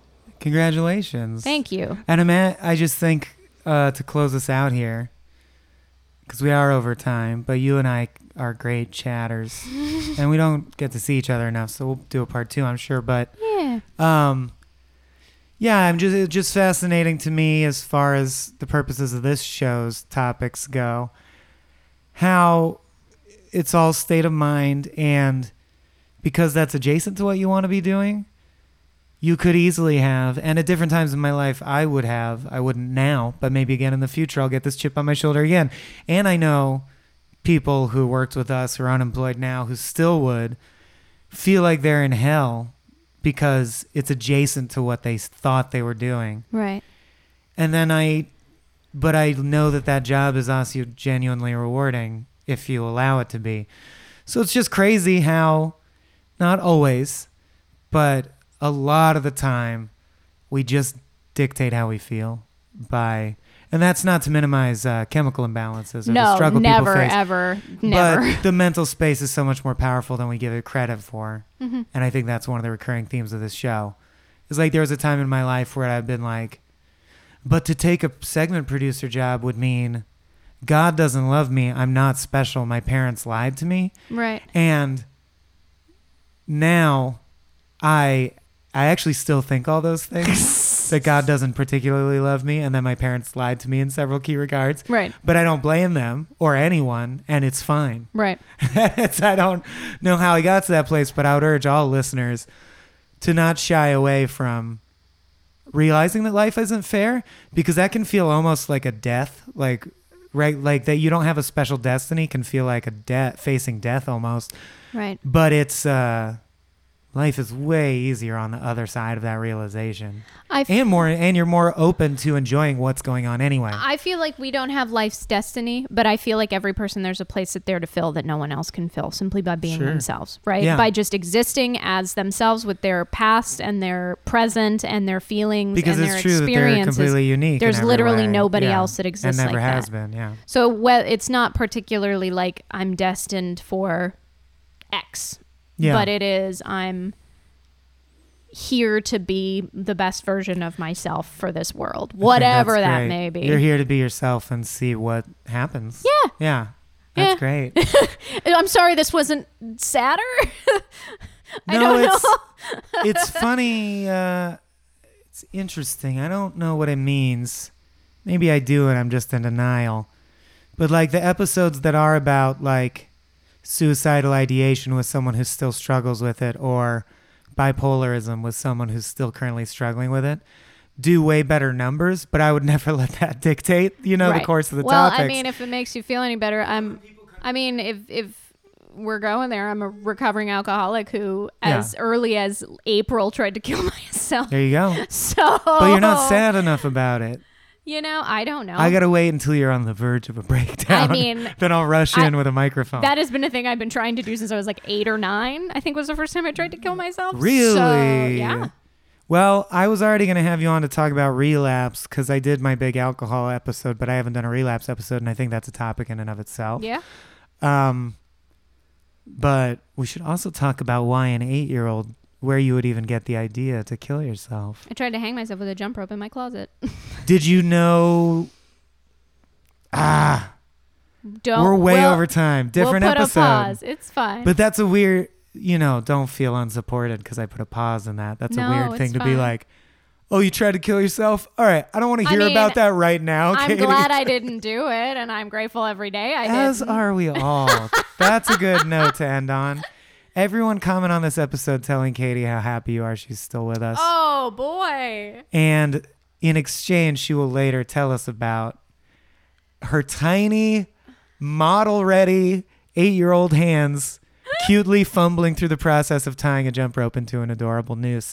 That's next time on Tales from the Pit.